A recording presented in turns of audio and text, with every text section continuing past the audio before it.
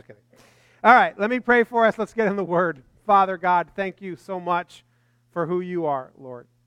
And Father, we come to you wanting to hear from you and be changed by you.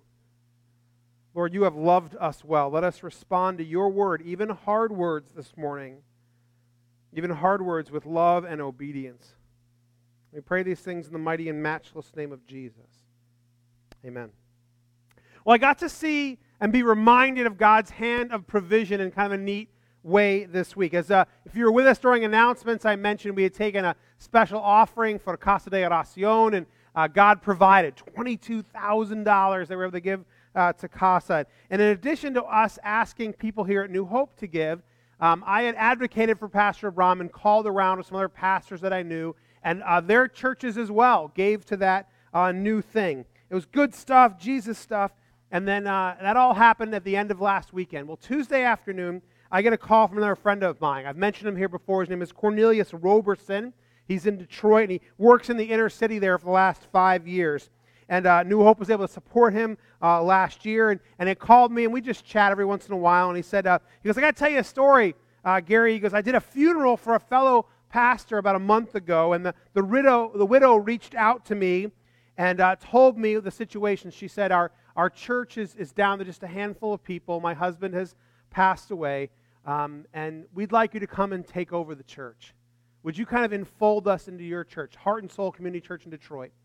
And he said, I said, I have a heart for her and would allow her to stay in the parsonage for however long.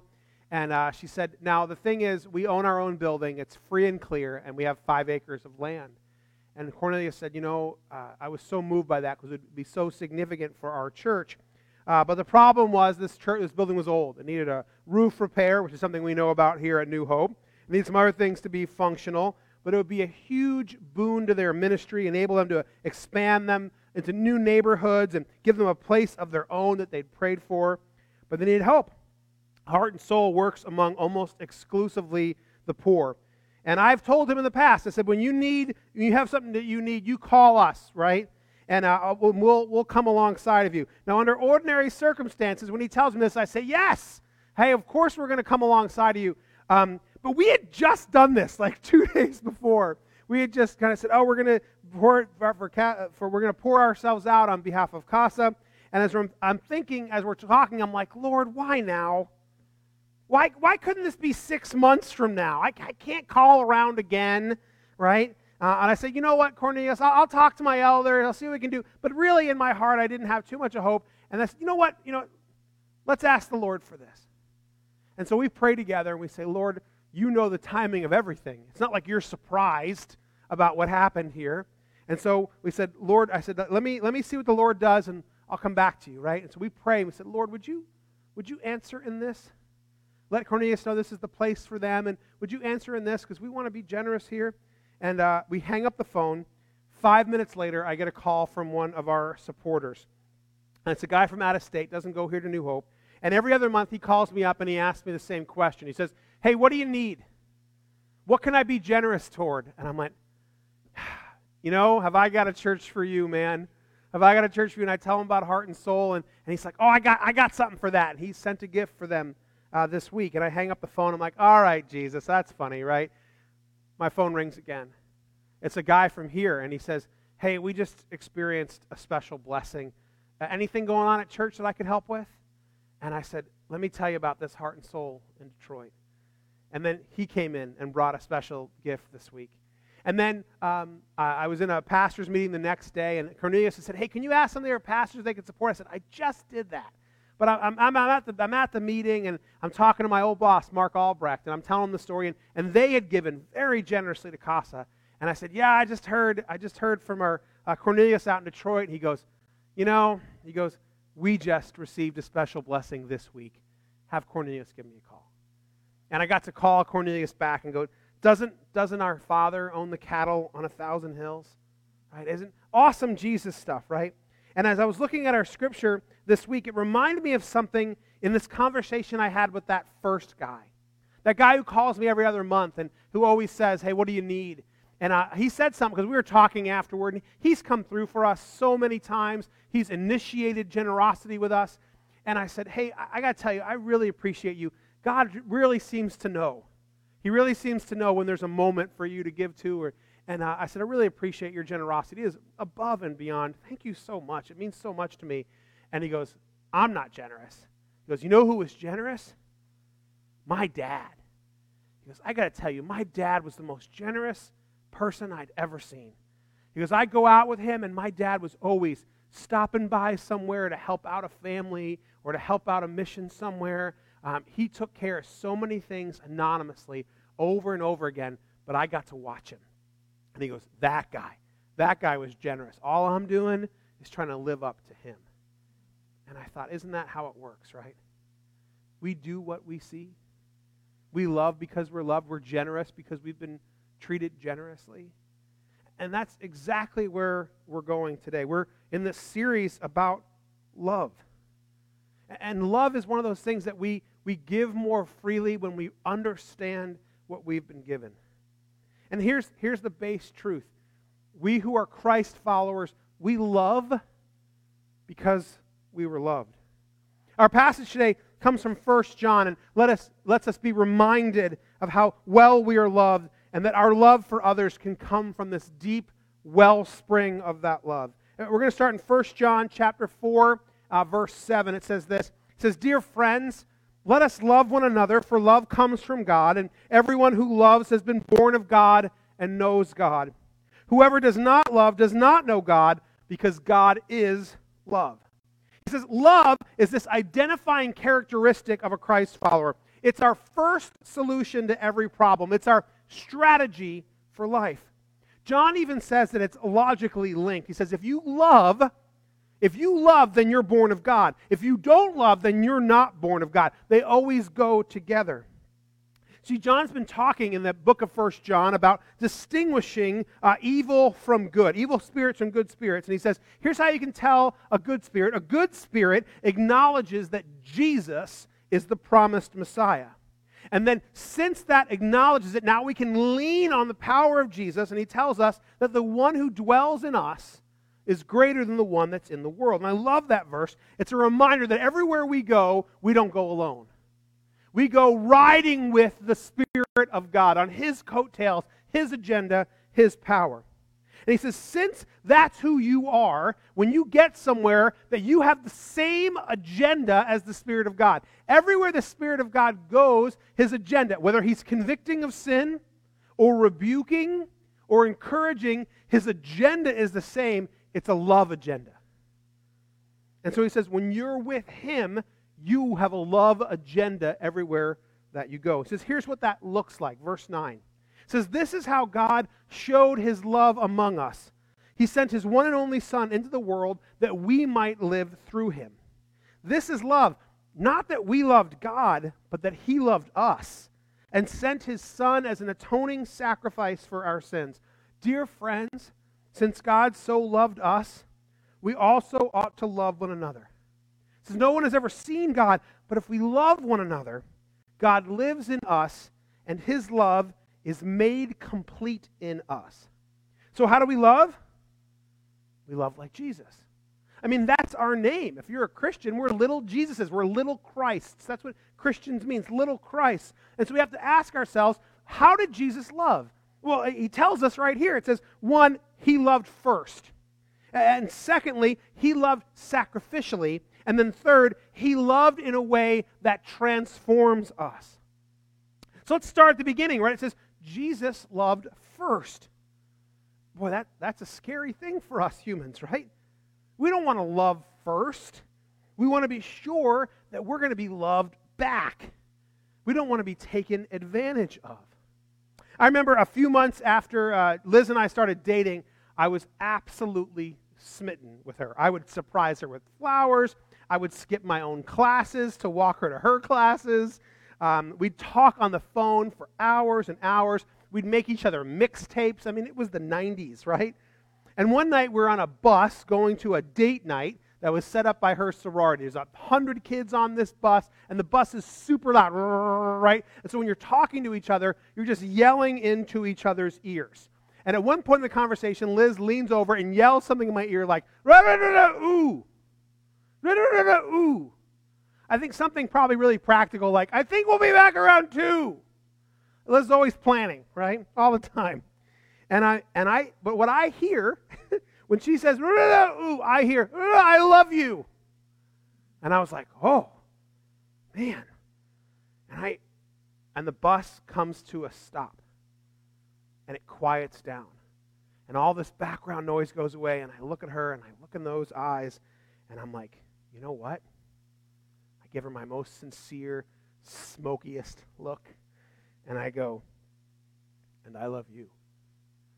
And here's one thing to know about my wife. My wife never tells white lies. She's never concerned about how you feel about the truth. That's not something she's concerned about. She's just going to tell you it. And so with the bus still stopped, I noticed that the look on her face when I said "I love you too" was one of confusion. And she says, "Yeah, I didn't say that." And I'm like, oh, okay, it's fine.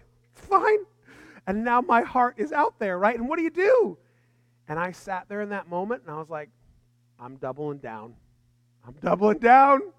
Thank God I did, right? And I go, okay, I'm still valid. I love you, right? And someday I hope that you'll love me back. No. Look, going first is hard. It's risky. And yet Jesus goes first. He goes first in love. He declares and shows his love for us first. And here's the thing about Jesus. He knows, even before he goes first, that many people are going to reject him. Even some people who will love him eventually will reject him first. And some people who reject him first will keep rejecting him. Some people are going to hate him. Some people are going to accuse him of things, blame him for things, and yet he declares his love for each and every one of us. See, love is Jesus' posture toward us all the time. Even when he's correcting us, even when he's rebuking us, he does so in love. It's his constant game plan. If you found Jesus' playbook and have one play, love. That's his play. Here, I'm going to come down, I'm going to love. Because as we talked about when we talked about 1 Corinthians, because love never fails. So I always run the same play, right? I run the love never fails play. And so you can ask yourself, how does Jesus think about me right now? How does Jesus feel about me at any moment in your life? It could be your worst, most shameful, terrible moment. It can be your best, whatever it is. At any moment in your life, how does Jesus feel about you? What's he thinking about you? He loves you. Every moment. Remind yourself of that no matter what's going on in your life, the worst times, the times you're rejecting him, even when you're yelling, "I hate you" at him, he loves you. Now, he may not love what you're doing. He may not love how you're treating other people. He may not love how you're treating yourself. He may be opposing you, but behind that is his game plan. Behind that is love. And so since Jesus loved us first and loves us consistently, we're called to love first because we're little Christs. And Jesus proves that love. He displays that love by laying down his life. See, because Jesus doesn't just love first, he loves sacrificially. His love has cost him something, and what it cost him is hard for us to grasp because it cost him something that we don't have.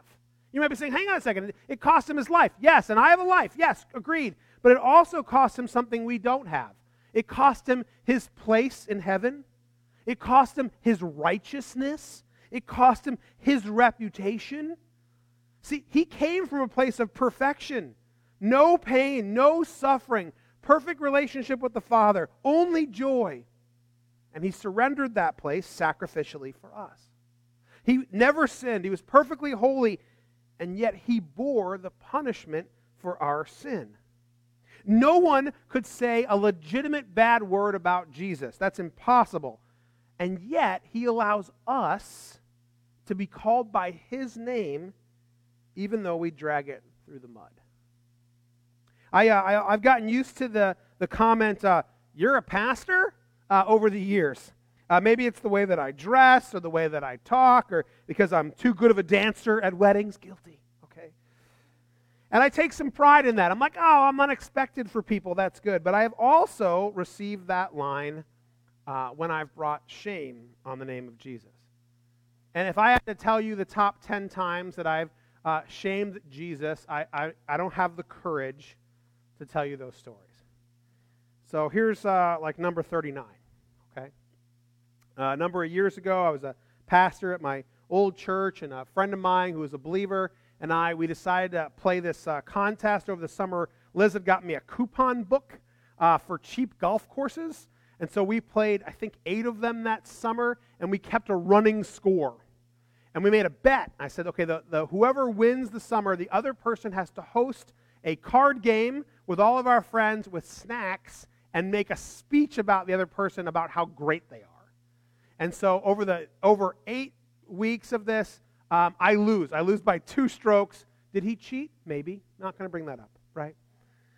And so I have to host this card game at my house. And so we have a bunch of our friends over, and we're going to play cards and have snacks. I'm going to make this speech. And so I invite mostly guys that I know. We're in the same small group.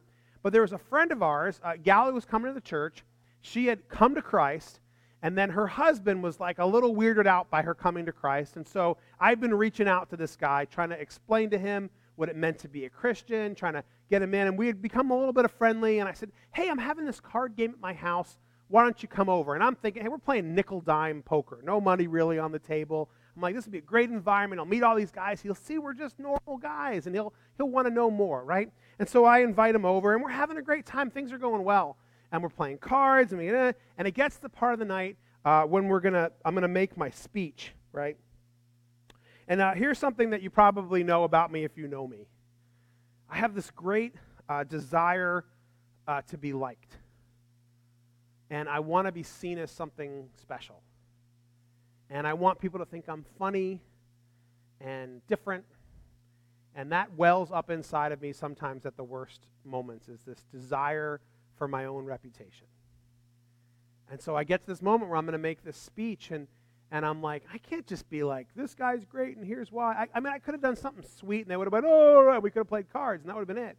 But I was like, oh, man, I'm going to be funny. I'm going to be shocking. And what poured out of me was the vilest, filthiest language you've ever heard. And as I'm doing it, I think I'm hysterical. And I'm like, man, how funny am I? How great am I? And the guys are laughing, but not the guy I invited. Not the friend of the girl who'd come to Christ. And I get done, and I think I'm so great, and he looks at me, and he goes, you're a pastor? And a couple weeks later, I take him out to lunch, and I'm thinking, man, this is going to be the day he comes to Christ. And I said, hey, here's what it is to follow Jesus. And I lay out, here's what it is to trust in Christ. And I'm invested in this. I want this for his family. And he goes, I'm sorry, man. I can't hear this from you. He goes, all I can hear out of your mouth is that speech you gave. And I discredited Jesus. And I became a stumbling block for that guy. I actually caused a problem in his marriage because his wife didn't believe what he said. And you know what? And Jesus still loved me. I dragged his name through the mud, and Jesus still loved me. He loved me even knowing it would cost him his reputation. He loved me even though I shamed him. I wasn't someone who didn't know better. I was someone who knew him and knew him well, who'd been loved by him, forgiven by him, and I'd treated his name like trash. I'd worn his name around proudly and then drug it through the filth. And Jesus still loved me. He loves us sacrificially. He gives up things for us. And because of that, we're called to love sacrificially. Finally, Jesus loves us in a way that transforms us. Look again at verse 11 and 12. He says, dear friends, since God so loved us, we also ought to love one another. No one has ever seen God, but if we love one another, God lives in us, and his love is made complete in us. Since God loves us, we also ought to love one another. Our first response to this might be, but of course I love other people. I love my family. I love my friends. But John isn't telling us to keep doing what we're doing apart from Jesus. He's talking about something more. There's this little phrase that says, God's love is made complete in us. It means that until we love one another, we don't understand all of what it means to be loved by God. Until we've become the one who is giving out the love, we don't understand how well we've been loved. We don't know what that love costs. We don't know what those choices were to get there. We don't know what it means until we've been the one who's loved someone else. I remember as a teenager going with my dad to go and visit my mother's grave. And it was a hard situation for him. He'd been widowed when I was 9. He was remarried and doing his best to make that marriage work. And that's a hard situation, right? I mean, how's my stepmother supposed to compete with a lady who passed away, right, with a picture? You know, how are you supposed to do that? And so my dad kind of, even though he loved my stepmom and was invested in there, he still grieved. He still grieved for her loss. And so he liked to go to the cemetery. And I don't like the cemetery. I don't like it now. I mean, it's ironic for someone who does funerals. I don't like the cemetery. And we would go there, and he would make us go when we were younger.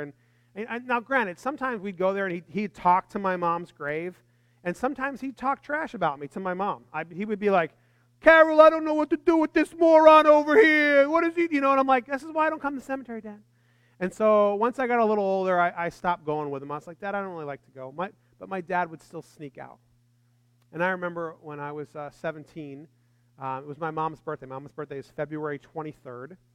And she'd been gone a number of years. And my dad was getting up. My brother was away at college. My dad was getting up to sneak out to the cemetery.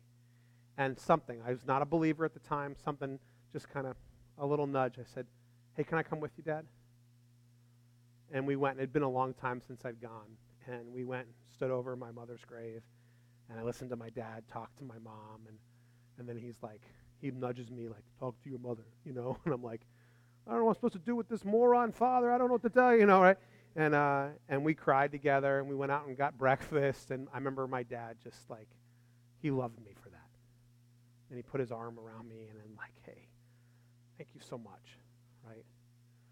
And so this past week was my mother's birthday. It's been gone a long time. It's been almost 40 years since my mom was gone. And so my oldest is away at college, and her middle name is the same as my mom's name, Caroline. And on her birthday, I always think about my mom, but it's been a long time. And I wake up to a text from my oldest this week on my mom's birthday, and she says, hey, I wanted to let you know that I love you, Dad. And I was thinking about Grandma today, even though I didn't get to meet her, and I know that's a hard day for you, and I just want to let you know I'm praying for you and I love you. She came and shared it with me. Just for a moment, I text her back, whatever, and I just shared it with me for a moment, and I'm like, oh, I get it. I get how my dad felt about me that I came and shared with him that moment. Because that's how I feel about my daughter right now. Right? You see, when we love someone, we understand what love costs. We understand that it costs us grief. It's not like loving someone just works out perfectly. We don't just love people and they live forever and everything goes great. We love people and they die. We love people and it gets broken. We love people and it costs us things. And that makes the love all the sweeter because we continue to choose it. We continue to lean into it. We continue to be focused on the other person. And so when we love other people, especially difficult people, we understand the heart of God for us. The hardest person in your life to love is the person who can probably teach you the most about the love God has for you. Because what it takes for you to love them is what God goes through regularly to love you. You know how hard it was for God to love me when I pulled his name through the trash? I don't know that unless I love someone who pulled my name through the trash. We love because he first loved us. We love because he loved us sacrificially. And we love God. When we love God, it changes us and transforms us. His love is made complete in us. Since God has loved us, we turn and love others.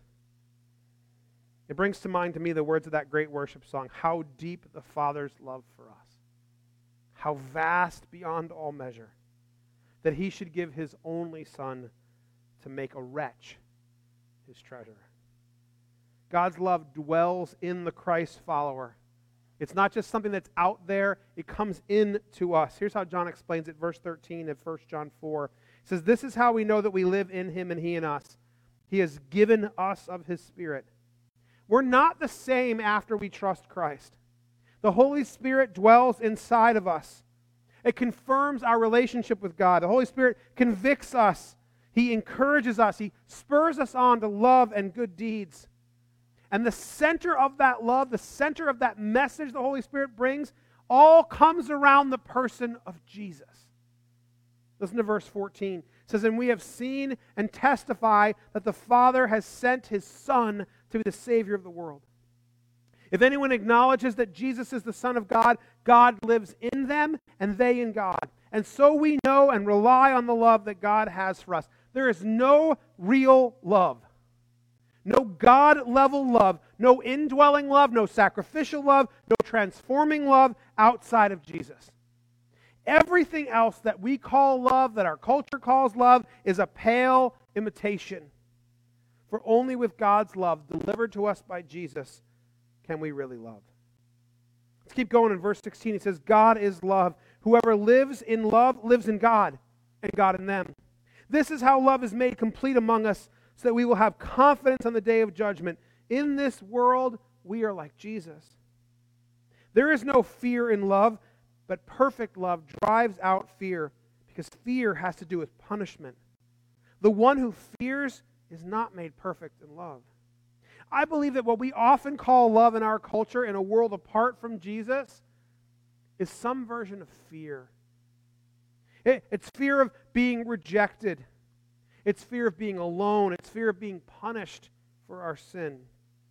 But when we're loved by God, fear has no place because our sin is paid for. We're released from that fear of punishment. Our debt is paid. We're released from that fear of being alone because the Spirit of God lives in us as our constant companion. We're free from the fear of rejection because Jesus has already received us with all of our flaws. When these fears are dealt with by the love of God, fear can no longer control us. It cannot hinder the love that God wants to pour through us. Let's finish the passage and then we're going to get practical here. Verse 19 says, we love because he first loved us. Whoever claims to love God yet hates a brother or sister is a liar. Don't mess around with us, John, right? It says, for whoever does not love their brother and sister whom they've seen cannot love God whom they have not seen. And he's given us this command. Anyone who loves God must also love their brother and sister. And so we have to start with this question, right? We have to start with the question of, have I really surrendered to God? Here's how John would tell you to test yourself in this. If you say, do I really love God? Do I know God? He'd say, do you hate your brother or sister? Do you hate? Because if there's still hate dwelling in you, then you can't have received the love of Christ because it drives it out. If there's still hate going on in you, then it should have been driven out by the love of God. It should have been driven out by the person of Jesus Christ. And so if there's hate dwelling in you, we need to ask ourselves this hard question: have I truly received from Jesus? And look, I've had to be dealt with in this. God deals with me as I inch toward hate in relationship. He calls me to confess that, to turn from it, to give it to Him, to repent of it. And it's especially applied to the church, to the brothers and sisters of the church, to our unity. Look, these days have engendered much disagreement among the family of God. But we are not to be so easily divided. We are to lean in, to look for ways to love one another, to affirm each other, to focus on what we have in common, to be patient, to celebrate other people's success, to consider other people's weaknesses and situations, to not be easily offended or look for a fight. I got to tell you this, I have this weird thing, and maybe you do too. I have this weird relationship with people I don't like. Sometimes, especially on social media, I seek out things to disagree with them about. If there's someone I know who has in a different place than me on different issues, sometimes I go and read their stuff just to be mad at them, just to criticize them, just to see what stupid thing they've been up to next. Now, I'm smart enough that I rarely reply on social media, but my wife gets to hear about it. Did you see what so-and-so did? And honestly, if I don't like someone, if I'm moving toward hate towards someone, it doesn't even matter what they're doing. They could be doing the most wonderful thing. They could have started a food pantry in their town. I'm like, oh, that's original, a food pantry, right? Like whatever it is. And I'm like, oh, I'm sure they're just trying to look holy. Because I have already decided they're evil. Doesn't matter what good thing they've done, I'm going to judge them for it. Maybe I'm alone in this, but I don't think so. I think a lot of us look for trouble. We lean into gossip. We lean into trouble because we want to fight somebody. We want to be right about something. We want someone else to criticize. But the same way that I can lean into evil, I can lean into good. I can lean in and say, there's probably a story behind that. You know what? They're probably just doing their best. You know, maybe they had a really bad day. Maybe they're suffering through something really difficult right now. Or maybe, like everyone else on the planet, you know what's always true of everyone you're talking to? Every single person that you know grew up in the broken world. Every one of them. Grew up in a broken world, was deceived. You might be telling yourself, oh no, they've always had it perfect. Really? Where did they live? I don't know where they lived. I don't care if they grew up with money or without money or parents or not parents or whatever. Everyone grew up in the broken world. All of us. It's not a competition of who had it worse or who had it better. We're not the judges of that. We're terrible judges of that, by the way. We try to judge, well, you had it easier than me? You have no idea. Only the perfect judge can judge. We're not judges. But we know the truth. Every single person you're talking to grew up in a broken world, got lied to, got rejected, has had the devil after them. Consider that. Every single, especially a Christ follower, every Christ follower you know has had the evil one working against them. And when you play into that too, whose side are you on? Is God the one looking for their faults to pick out and condemn them with? No, he may convict of sin to bring them back to righteousness, but the one who's trying to convict them of stuff and say and use it for guilt to drive them away from God, that's the devil. So if you're out looking for trouble, that's whose side you're on. We can choose the other side.